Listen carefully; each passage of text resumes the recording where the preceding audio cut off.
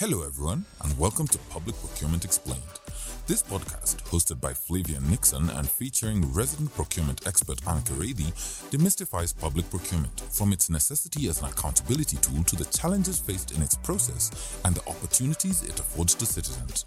Regularly joined by guest experts and people in business, they will candidly share knowledge and experiences and be part of the change we all want to see. You can listen to the monthly podcast and join in on the discussion on www.ppexplained.com. Hello and welcome to our podcast, Public Procurement Explained, a podcast series where we talk about public procurement and all things procurement. I'm Flavia Nixon, your host, and I'm with Anne Karedi, Public Procurement Specialist. Karibu sana, Anne. Thank you very much. In today's episode, we'll be talking about the basics on public procurement, the importance of public procurement, and what role it plays in our economy. And before that, maybe Anne, your listeners would want to know, who is Anne Karedi? I've been in procurement my whole adult life. I'm really passionate about it. And basically, I've worked with private industry, public industry, in Kenya, outside Kenya. The objective was to basically understand all spectrums of procurement. And I thought that the more people I worked with, then the more experience I would have. And so for the last, 15 years, this is what I've been doing.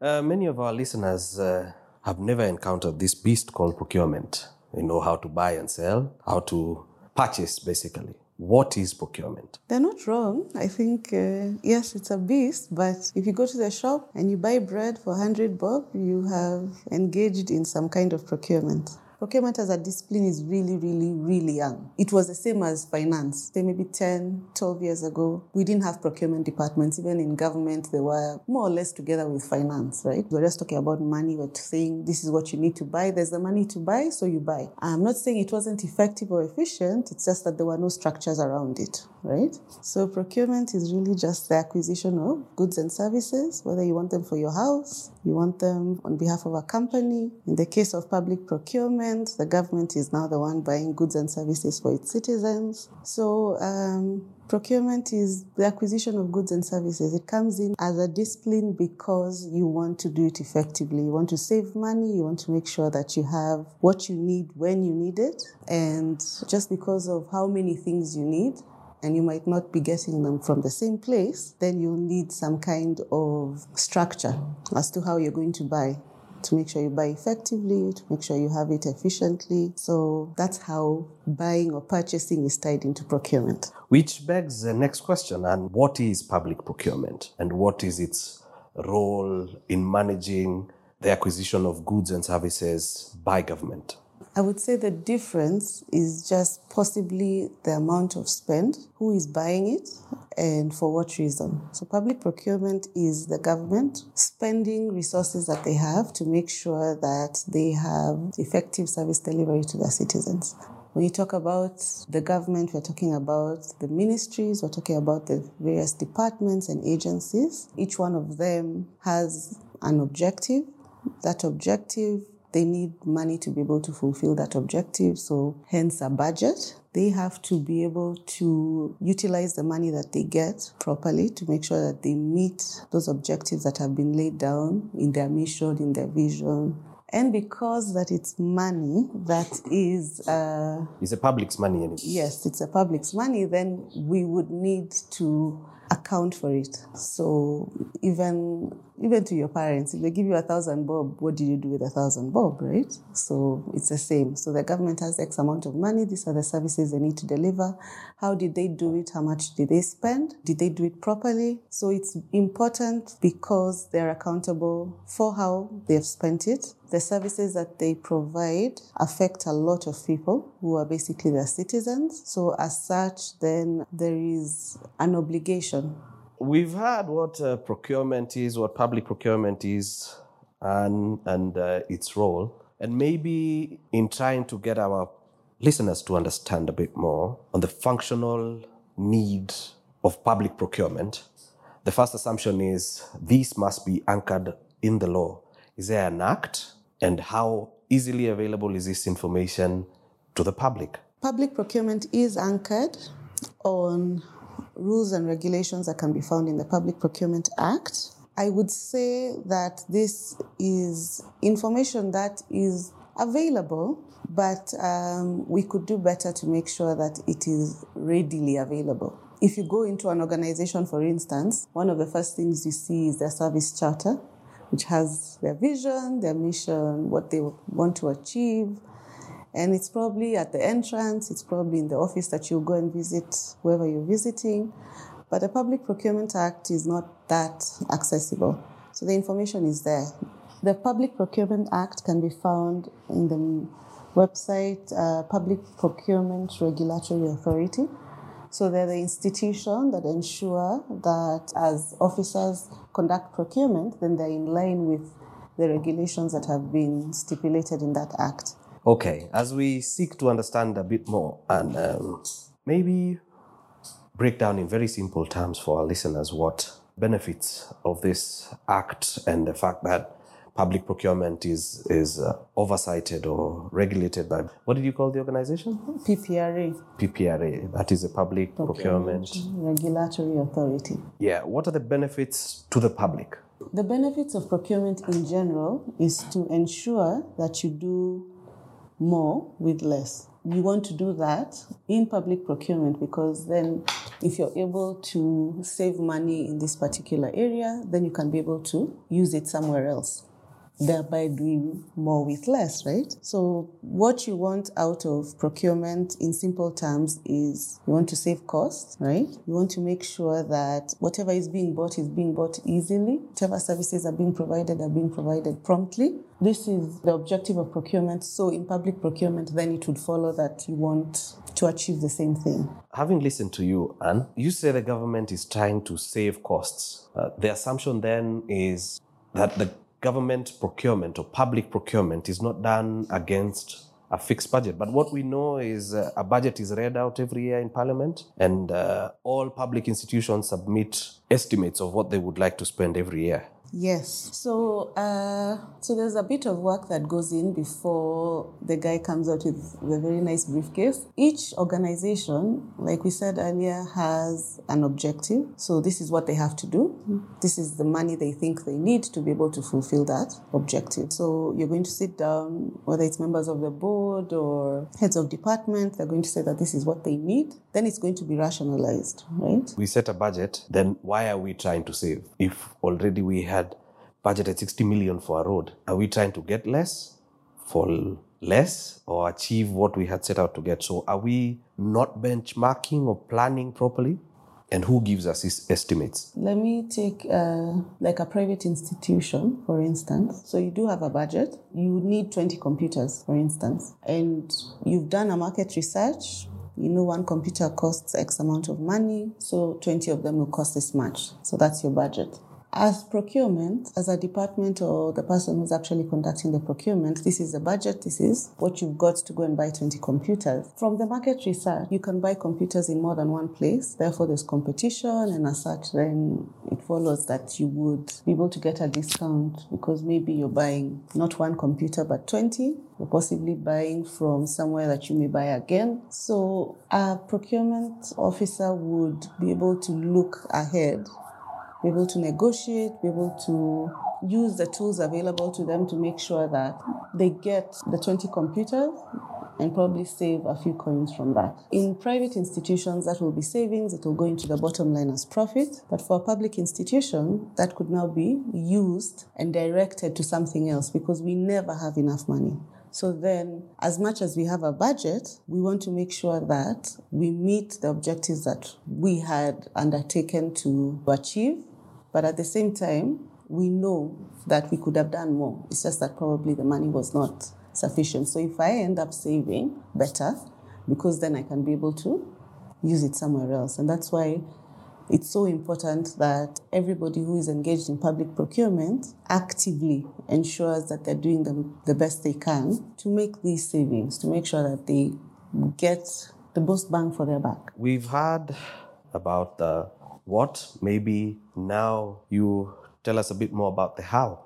How is this public procurement effected? How is it done? How can one get involved? How can somebody who has never done this before get involved in this procurement process within the law and what is needed from a supplier who would want to do it for the first time or who has been trying and has not been successful? So there's the structure, there's the backbone, which is that Public Procurement Act, which basically gives us the how, but it gives us the how as procurement officers. It doesn't give the how to the suppliers, who probably need it more than us because we kind of know what we are doing. So the suppliers are the ones who usually don't know. We've talked about accountability, we've talked about transparency, and so as much as I would want to, as a procurement officer, I know a couple of people who provide services that the organization I work for requires. We still have to make sure that we are transparent, we have to make sure that we've given opportunities to anybody who is qualified and is interested. Because as opposed to a private organization where you're accountable to the board, you're accountable to your shareholders, public procurement, you're accountable to the general public. And you'd also want them to be involved in the process. They're your stakeholder, they're your shareholders. So we have some structures in place, we have some instruments available. When we procure, we do this through tendering or national competitive bidding, and this allows as many people as possible to first of all know that the opportunity is there in the event that they're interested. It provides the requirements, which are the qualifications, the experience that you need to be able to engage in this exercise, and of course how long the contract is going to be for, and how much time you've got to provide us with the information so that we can be able to evaluate and determine who is the best person or who is the best supplier. Absolutely anybody who is qualified can participate. I think that doesn't usually come out very clearly. I think that maybe you have to be a company that has worked for government before. You have to be introduced by somebody in government. Practically anybody who is qualified can actually work with the government. So that's the good news. As within the organization, you would need to have the basics. You need to have a company. You need to be very specific about what you do with that company. Like you're saying, there's so many goods and services that are required by government, and there's a bit of confusion because you want to be able to do construction, you want to be able to supply flowers, you want to be able to give us milk. There's so much that we need, but you don't have to do all of it. So just as you would be soliciting for business in a private institution, it is the same for a public institution. Well, and there is the law that prescribes what should be and how it should be done and who can do it and who can't. But there is also the reality of it kwa ground. And having attempted to get a job with government a few years ago, I can tell you of my frustrations or the frustrations of a few other people from whom we've had a chance to discuss this. And I remember submitting a very good proposal to one of the government agencies to provide a service. And we worked so hard on it, 2 weeks of no sleep. As soon as we presented our documents on the first day, we were thrown out. You were disqualified. Because there are very many small things that first-time bidders, or even sometimes regular bidders, do not know. Who tells you that you need, or where do you find the information that you need 3 years bank statements? Or where would a young guy get 3 years bank statements or HELB certification? Because in some tender processes, that is a requirement. Where would our listeners get this information? I hear you. We too need different background. That is true. I don't know, it's a catch-22 because if we don't talk, like as a procurement officer, if I don't tell potential suppliers or people who are interested or business owners what basically I would want to see to be able to make an informed decision on whether you can provide these goods and services for me. If we don't talk, then how will you know?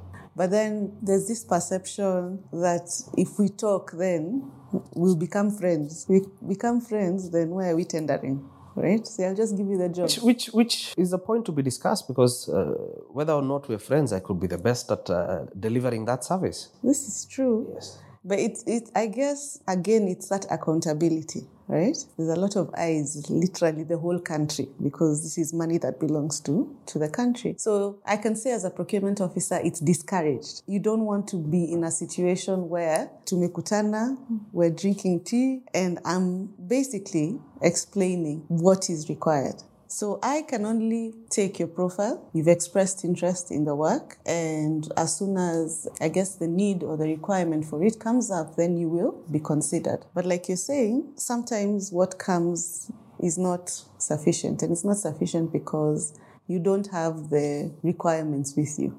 You don't know what it is that I'm looking for. So I guess we would have to encourage people to listen to this podcast first, because we're really going to demystify this. We're going to make sure you know where you can get this information. This information is available. Most of the ministry websites, at the bottom there, they have a link. They'll have a link to PPRA. They even have a link to amendments, different things that are happening in the procurement spectrum. They even talk about tariff changes. The information is there. I do know that there's a bit of a gap in how this information is being disseminated. It's those things of, if you know, you know. So there's some work for us as procurement officers or as part of the ministries or the government to ensure that people who are interested in working with the government have the information. There has been a push by government since 2013. I think that was there was a revision of policy in 2013 with the introduction of the AGPO program, whose intent was to aid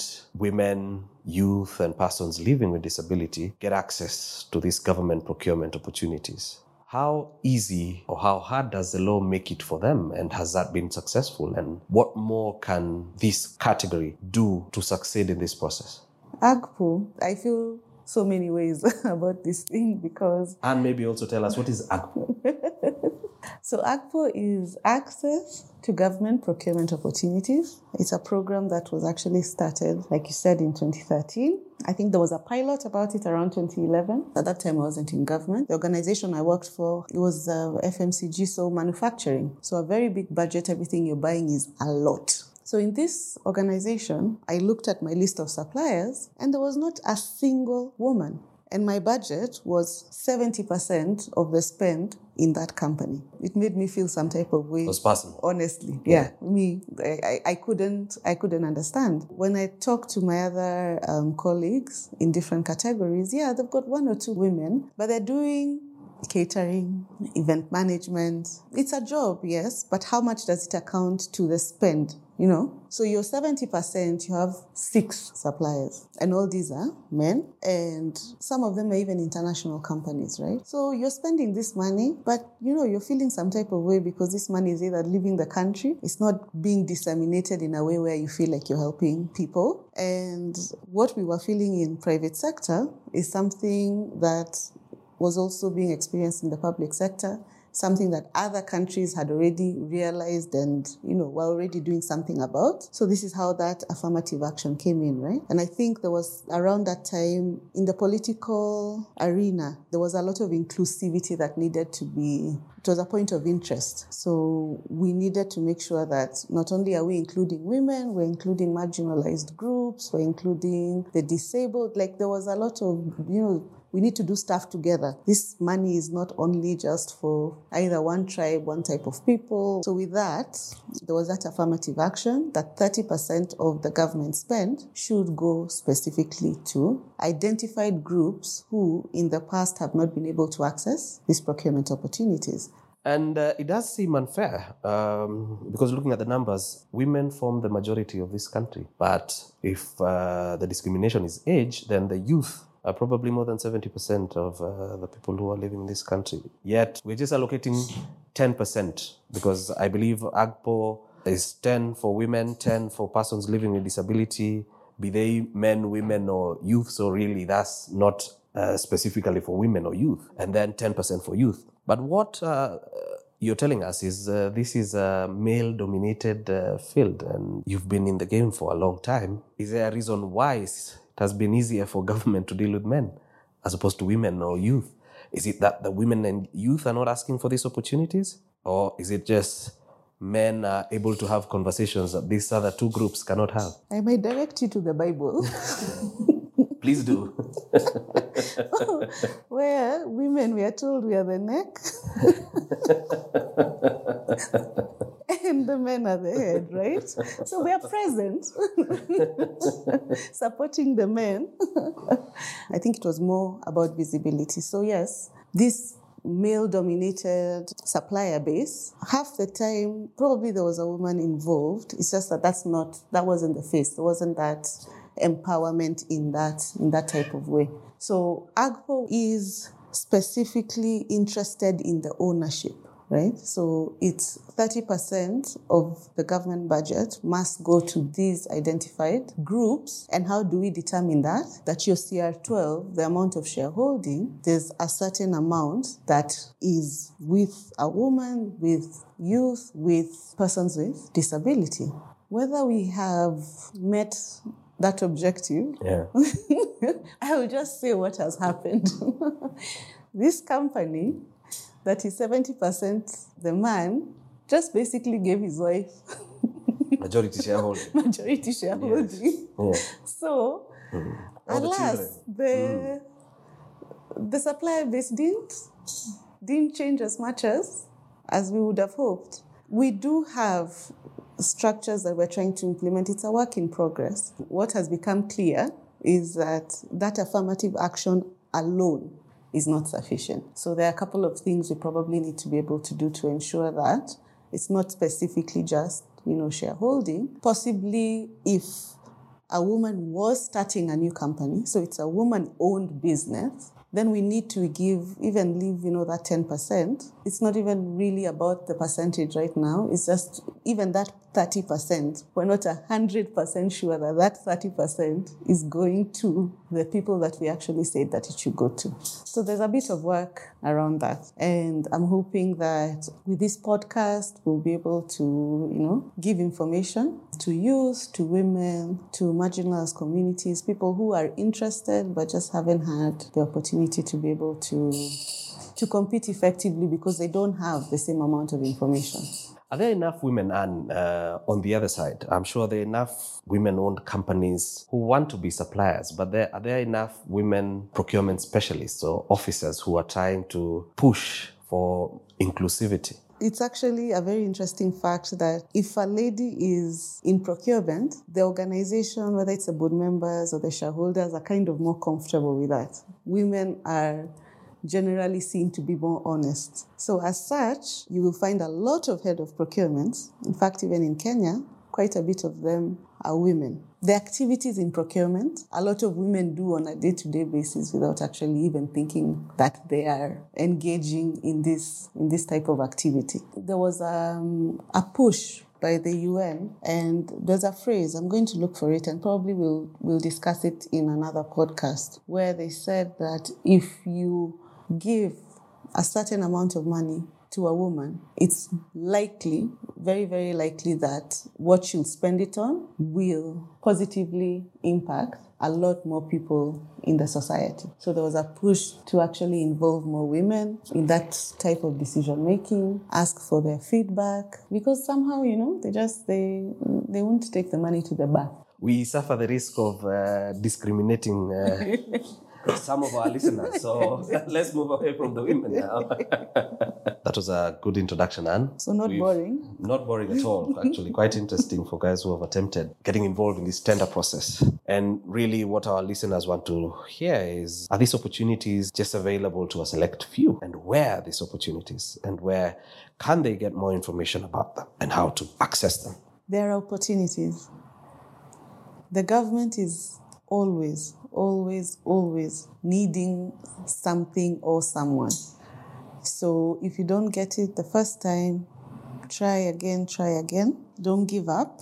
In terms of where you can get the information, now it is available in almost every ministry's website. You'll find a tenders portal, you'll find an opportunities portal. So now it's not only career opportunities, but they're also supplier opportunities. You can go to the Public Procurement Regulatory Agency. That for me is like a personal best, because at the bottom of the page, it has all the links that you would need. It has the links related specifically to AGPO. There is a specific amount of spend that has been set aside for women, for youth, for persons with disabilities. So please take advantage of it because it is there. We have the Women's Enterprise Fund, Youth Enterprise Fund. You'll get all this information in the PPRA website. So you're saying for those who have not tried, there's somewhere where they can get the opportunity and get funding as well. Yes. So all you've got to do is try. And we'll make sure that in this podcast, we help you as much as possible, demystify this beast called procurement. We'll be happy to even get questions that we can answer as we progress with the show. Procurement is not as complicated as it seems. It's very, very interesting. It's diverse. There's so many opportunities in so many ministries at so many levels, even in terms of volume or size. You can be a small organization, a big organization. You can be, not a briefcase company, but as long as you have your standard documentation, there's no reason why you shouldn't try. The opportunities are always going to be there. If you don't try, then you'll never know. Asante sana, Ann. This has been quite informative. I hope that those of you who are listening to us will join us in our subsequent episodes as we try and break down and understand this beast called public procurement. Asante sana. Thank you for listening to the Public Procurement Explained podcast.